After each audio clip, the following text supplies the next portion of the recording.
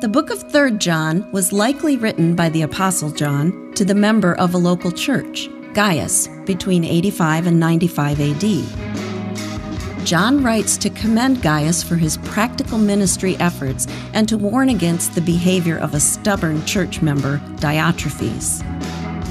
Gaius had taken in traveling missionaries and had shown them great support and hospitality, living in line with the self-sacrificial example of Jesus. John celebrates his desire to take care of these missionaries who are fellow workers on behalf of the gospel of Christ. Contrasting Gaius's humble example is Diotrephes, who consistently rejects the authority of leaders like John and turns away genuine workers of the gospel. John's message is simple: imitate good, not evil. As an extension of the message from his earlier letter, John teaches us to follow through our faith with action, specifically love and obedience to the teachings of Jesus. Love is the outward sign of God's true transformation of the heart, and love is the vehicle God uses to build up and encourage the church for his ministry of grace on earth.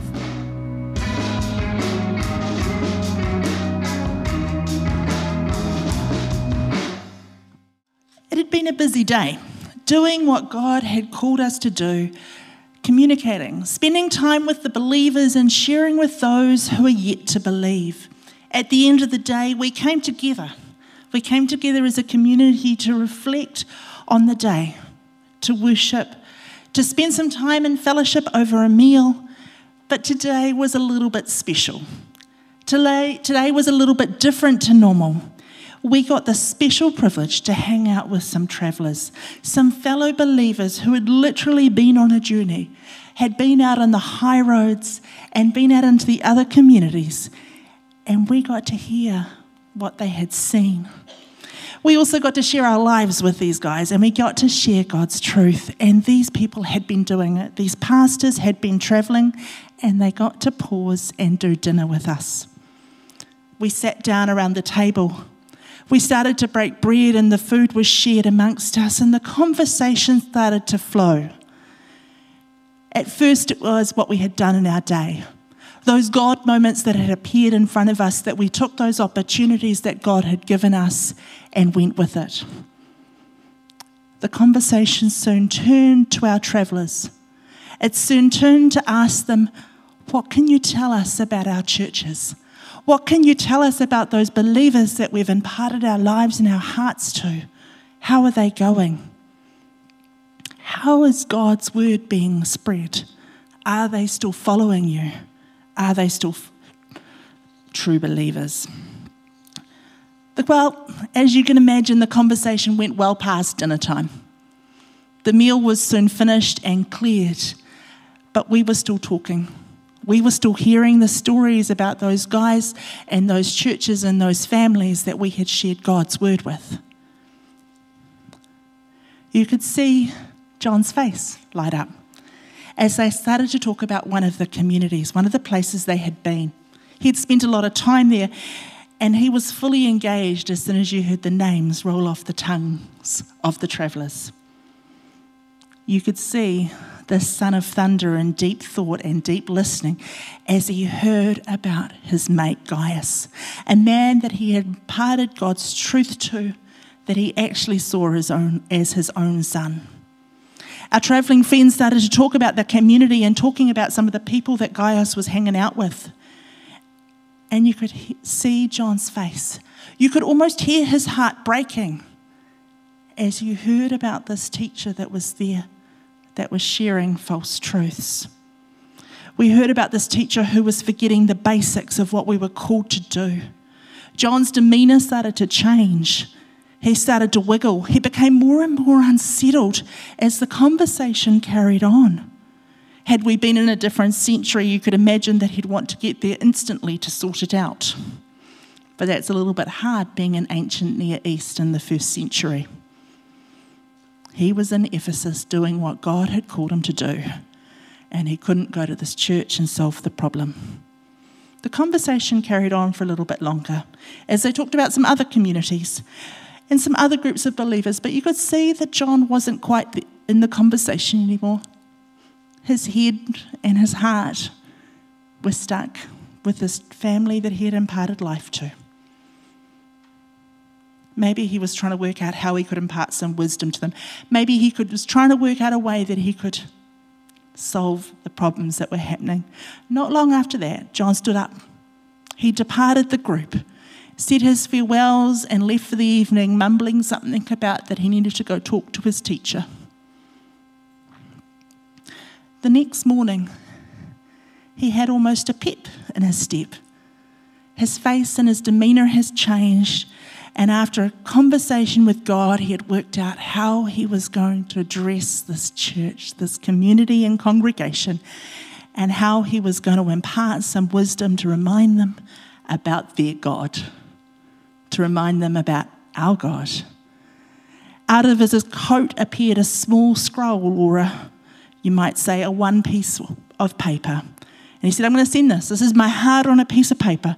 This is how I can encourage them to continue on. So, this little one sheet of paper made its way to this faith community. And here is our little privileged glimpse at a moment, a special postcard as such, of what John wanted to send to his friends. What we're looking at today in 3 John has been described as a personal brief note from one Christian who is faithfully following God to another Christian who is faithfully following God. Not often in Scripture do we get to see these little precious notes that are passed from one to the other. And this is what it says. From the church leader, to my dear friend Gaius, I love you because we follow the truth. My dear friend, I pray that all goes well for you. I hope that you are strong in body, as I know that you are in spirit. It makes me very happy when the Lord's followers come by and speak of how openly you obey the truth. Nothing brings me greater happiness than to hear that my children are walking in the truth. Dear friend, you've always been faithful in helping other followers of the Lord, even the ones you didn't know before. They have told the church about your love.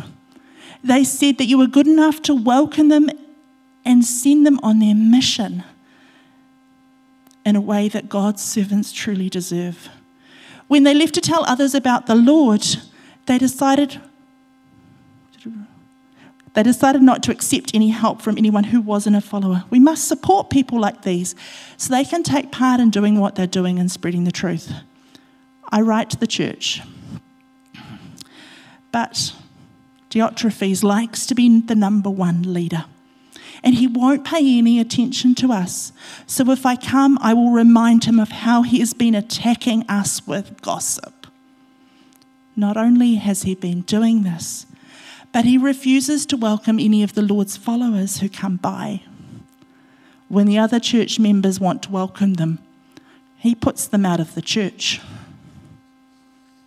My dear friend, don't copy the evil deeds of the others. Follow the example of those who do kind deeds. They are God's children. Those who always are doing evil have never seen God. Everyone speaks so well of Demetrius, and so does the true message that he teaches. I also speak well of him. You know what I say is true. I have so much more to say to you, but I don't want to write it with pen and ink. I hope to see you soon. Then we can talk in person. I pray that God will bless you with peace. Your friends send their greetings. Please give a personal greeting to each one of our friends. So, we can see that the church was facing some challenges here. And they weren't actually the only church in that time that were facing the same challenges. There was not a unique challenge to them in that time and age, and actually it's not a unique challenge to any church. And some of what was in here is also a challenge to the church today. it is a challenge for us at times to remain faithful to what God has called us to do. The letter that John wrote focuses on 3 people and focuses them on 3 very different and unique ways. And so we're just going to have a little look at these 3 guys that it focuses on. First is John's dear friend Gaius. You can obviously see in the readings that there was some depth of relationship here. This wasn't just a passing person that John knew briefly. This was someone that he had spent a lot of time with, that he had shared his life and his heart with.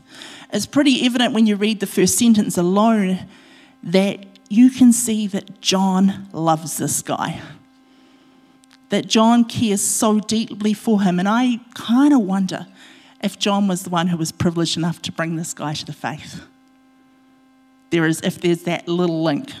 Scholars don't tell you, but I just kind of think that if you've toned a letter that way, whether there's that connection there, that John is the one who brought this guy to understand the truth.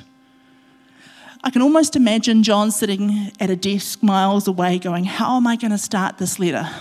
And then going, actually, I don't need to worry, because the words just started pouring out of him of going, if I was sitting across the table from him, this is what I'd want to say.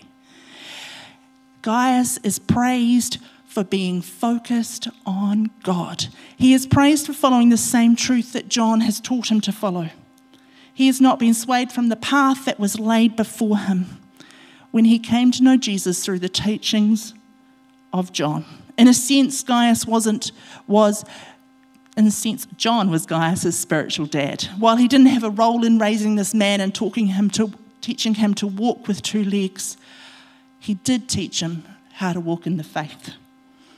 And I sense the responsibility that John feels here to make sure that he isn't being swayed by anyone who is not telling him truth. That John feels dedicated to this. And it wasn't like John could pick up his phone and press FaceTime or WhatsApp and give him a chat and a perk every day to get the right path. John had to trust that Gaius remembered the words and remembered the time that they had spent together. Now, John wasn't alone in the imagery that he used about being kind of children and fathers. This is actually imagery that's been used by a few disciples and a few apostles throughout the time. So this wasn't an unusual image to be seen as family, as a spiritual family. And in 1 Corinthians, we find that Paul imparts that imagery of being family. So in 1 Corinthians 4:14 to 16, we see a similar image. It says, I am writing this not to shame you, but to warn you, my dear children. Even if you had 10,000 guardians in Christ, you do not have many fathers. For in Christ I have become your father through the gospel. Therefore I urge you to imitate me. For this reason I have sent you Timothy, my son, in whom I love, who is faithful in the Lord. He will remind you with my way of life in Jesus Christ, which agrees with what I teach everywhere. Here Paul is saying, this is Timothy, my son. Now, if I know my genealogy right, Timothy wasn't his biological son. But it was someone who he had adopted under God's law and went, this is a guy I'm going to teach and impart all my wisdom to. So this is a familiar thing that these disciples and apostles moved into places. They converted one, and then God put his divine hand on a relationship, and they became really close and became family and spread the gospel that way.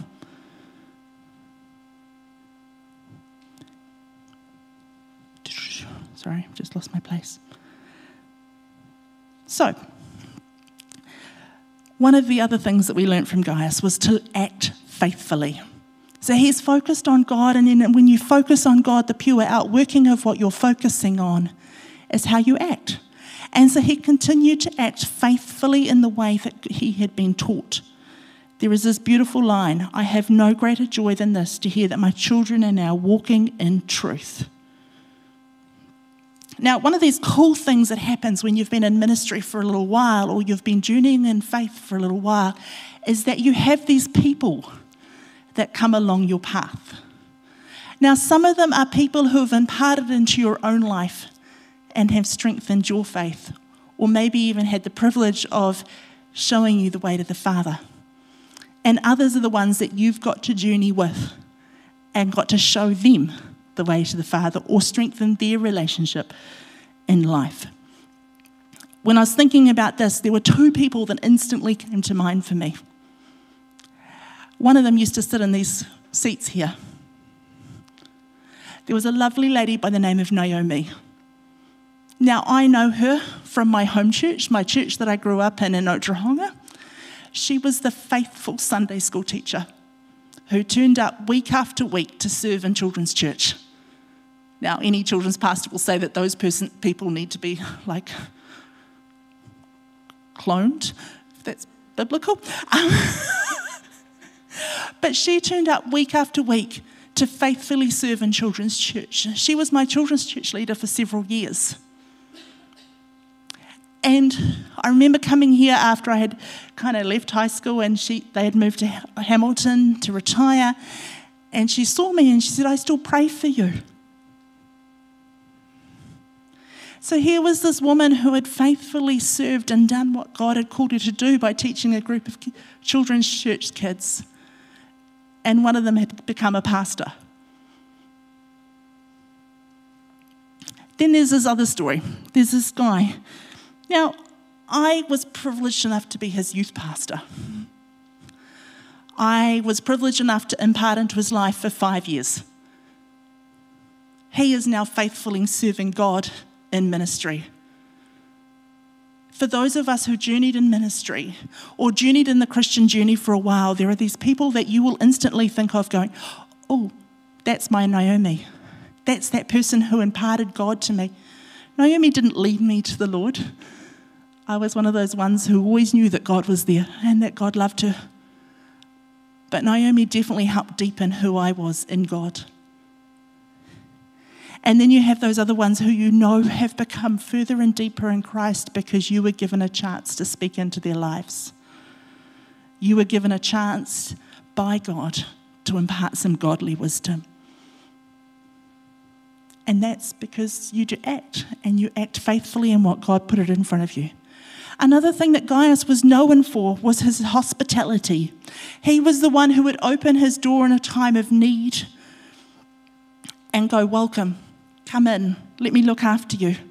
Let me treasure you, let me care for you." Now, in those days, those inns, most days today, if you have travelling pastors, they end up in a hotel. But in those days, the inns weren't the best places to stay. You might have been a bit like a Jesus Inn in the back in the stable. Or you might have not even managed to get a space in the inn. So the churches actually the travelling pastors relied on these people in their congregations to open up their doors and go, "Come in, stay, spend some time with us." And so Gaius was known in this community to be the one who would open his doors, who would care for the people, who would love the itinerant ministers and do what they needed and make sure that they were being looked after and sustained and cared for and in a better place than they were when they arrived.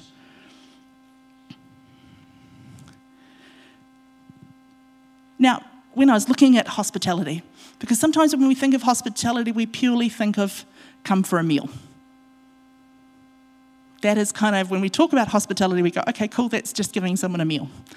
There was this beautiful description of hospitality by a lady, Mrs. Butterfield, I can't remember her first name. And it said that hospitality is simply meeting a stranger and embracing that stranger as a neighbour.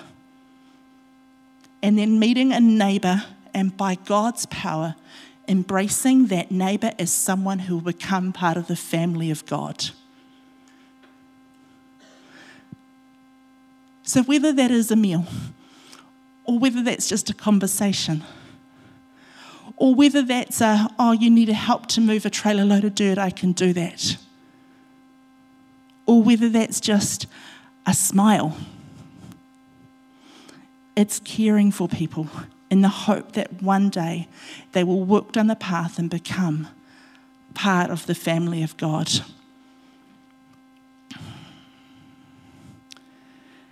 Then we move to the second character in our passage. Now, he is painted in a fairly bad light. Diotrephes didn't come out as a very loving, caring leader in this picture, in this story. He kind of came out as the one that you don't want to do anything with. But the thing is that he's not being pulled up in doing massive stuff. It's not over-the-top stuff. It's not big sin. It's not like he's been caught in murder. It's just little things that he's let take over. So the first thing he's been pulled up on is that he loves to be first. Now, it's kind of human nature to want to go first. I'm sure that a lot of us, if we would be truthfully honest, would love to be the ones that came first. We'd like to be the ones that won the race, or came first in the competition, or be on the top of the list. Actually, it is part of who we are, that desire and that competition and that drive to succeed. But the thing is with Diotrephes, he was obsessed with becoming first at the detriment of everybody else. Because in reality, when you go to a church lunch and you're told to go up and get lunch, someone has to go first. Otherwise, everyone's just going to be sitting there staring at the food as it goes mouldy. Or cold. Yeah, like someone actually has to go first. But he was obsessed with putting himself first. Now, there is a place and a time where I think that we have to put ourselves first personally. I think there comes a place where we have to pause for a moment and go, is this what I need to be doing? In that sense of putting yourself first, that self-care, that self-looking after yourself, going, can I keep giving, or do I need to take a moment and reflect and pause to make sure that I still have something in the tank for the next person? So there is a moment where we all are called to pause and check with ourselves before we keep giving out. But this guy was obsessed with going first. He had to be first. He had to be at the top of the list. And he didn't really care about much others. The other thing that he was pulled up on for is that he wasn't listening. He wasn't remembering the words that he was taught. He was not remembering the truth that had imparted to him. He was forgetting the disciples' teachings. He was forgetting that in putting himself first, he was not walking the journey of faith with God. He was rejecting the teaching that had brought him to the faith to start with. He was forgetting the basics. He wasn't willing to listen to anyone else, and said that his words were way more important and way more valuable than anyone else. We read that this is a leader who wasn't listening to the disciples, and he was gossiping about them so badly that it was starting to ruin their reputation. And then he wasn't practicing hospitality. He wasn't caring for those who came into the town. He wasn't looking after the teachers that were coming to visit. He wasn't opening his door and welcoming people. He wasn't even sitting to pause and chat with them. Possibly he realised that if he was going to sit and pause, he was going to get told off. That he didn't want to take a moment to listen to these travelling teachers. He didn't want to listen because he knew that what he was teaching and sharing was fueled by his own desires and fueled by the desire that he wanted to be first. And then we have this final character who's only like one little glimmer and gets one short reference in Scripture. And there's queries by the scholars whether or not he was the actual one who carried the letter to the church. But it's a pretty good one. It's a pretty good letter to be known for. And if I was only be known by one sentence, this is a sentence I would be pretty happy with. That everyone speaks well of him and the message that he teaches is truth. And then John finishes well with saying, I speak well of him so so you know that what I say to you is true, the one thing he lives by. His one truth is he's known to speak truth.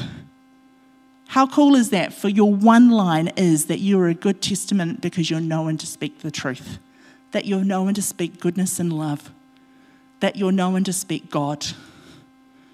It's a pretty good line in history. If I was to be left and knowing that my one thing that I was known by is that I was known to share who God is, that my life reflected who God was, is a pretty good place to be. So, 2,000 years later, here we are looking at this little postcard, this little note that John wrote to his church community, to his group of people that he had spent life with. What is God wanting us to do out of this? What is God wanting to impart in us that we can walk out of these doors with and go, okay, I can do this? That we can walk out of our homes with and go, this is a doable thing.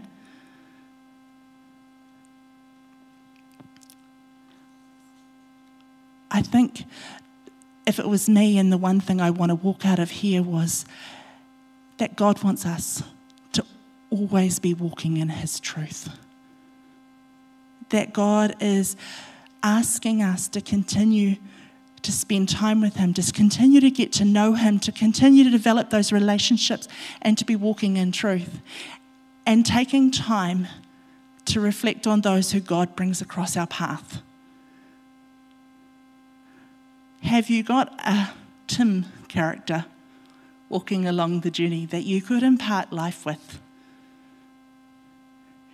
Is there someone who God has placed beside you, whether they're on the journey of faith or they're not yet on that journey, that God is saying, hey, I want you to spend some time with these people.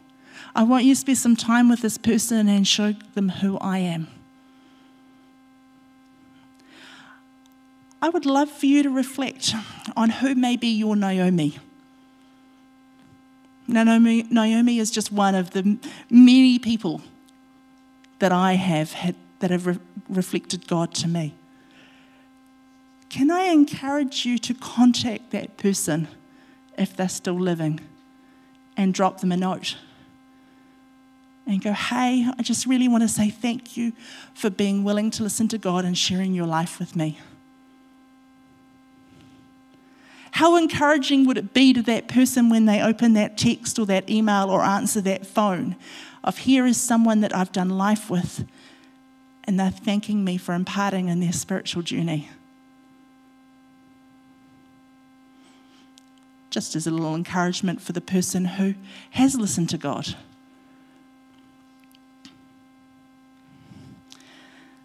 Let's hold the final one of the words that John wrote. Dear friend, do not copy the evil deeds of the others and follow the examples of those who do kind deeds. These are God's children, and those who are doing evil have never seen God. So let us take the chance to continue to do good. Continue to love those who God places in front of us. Continue to care for those who God places in front of us. Now that might be opening your doors and welcoming people to come to stay for a night, for a couple of nights, or for a season. I grew up in a home where we quite regularly had people coming to stay.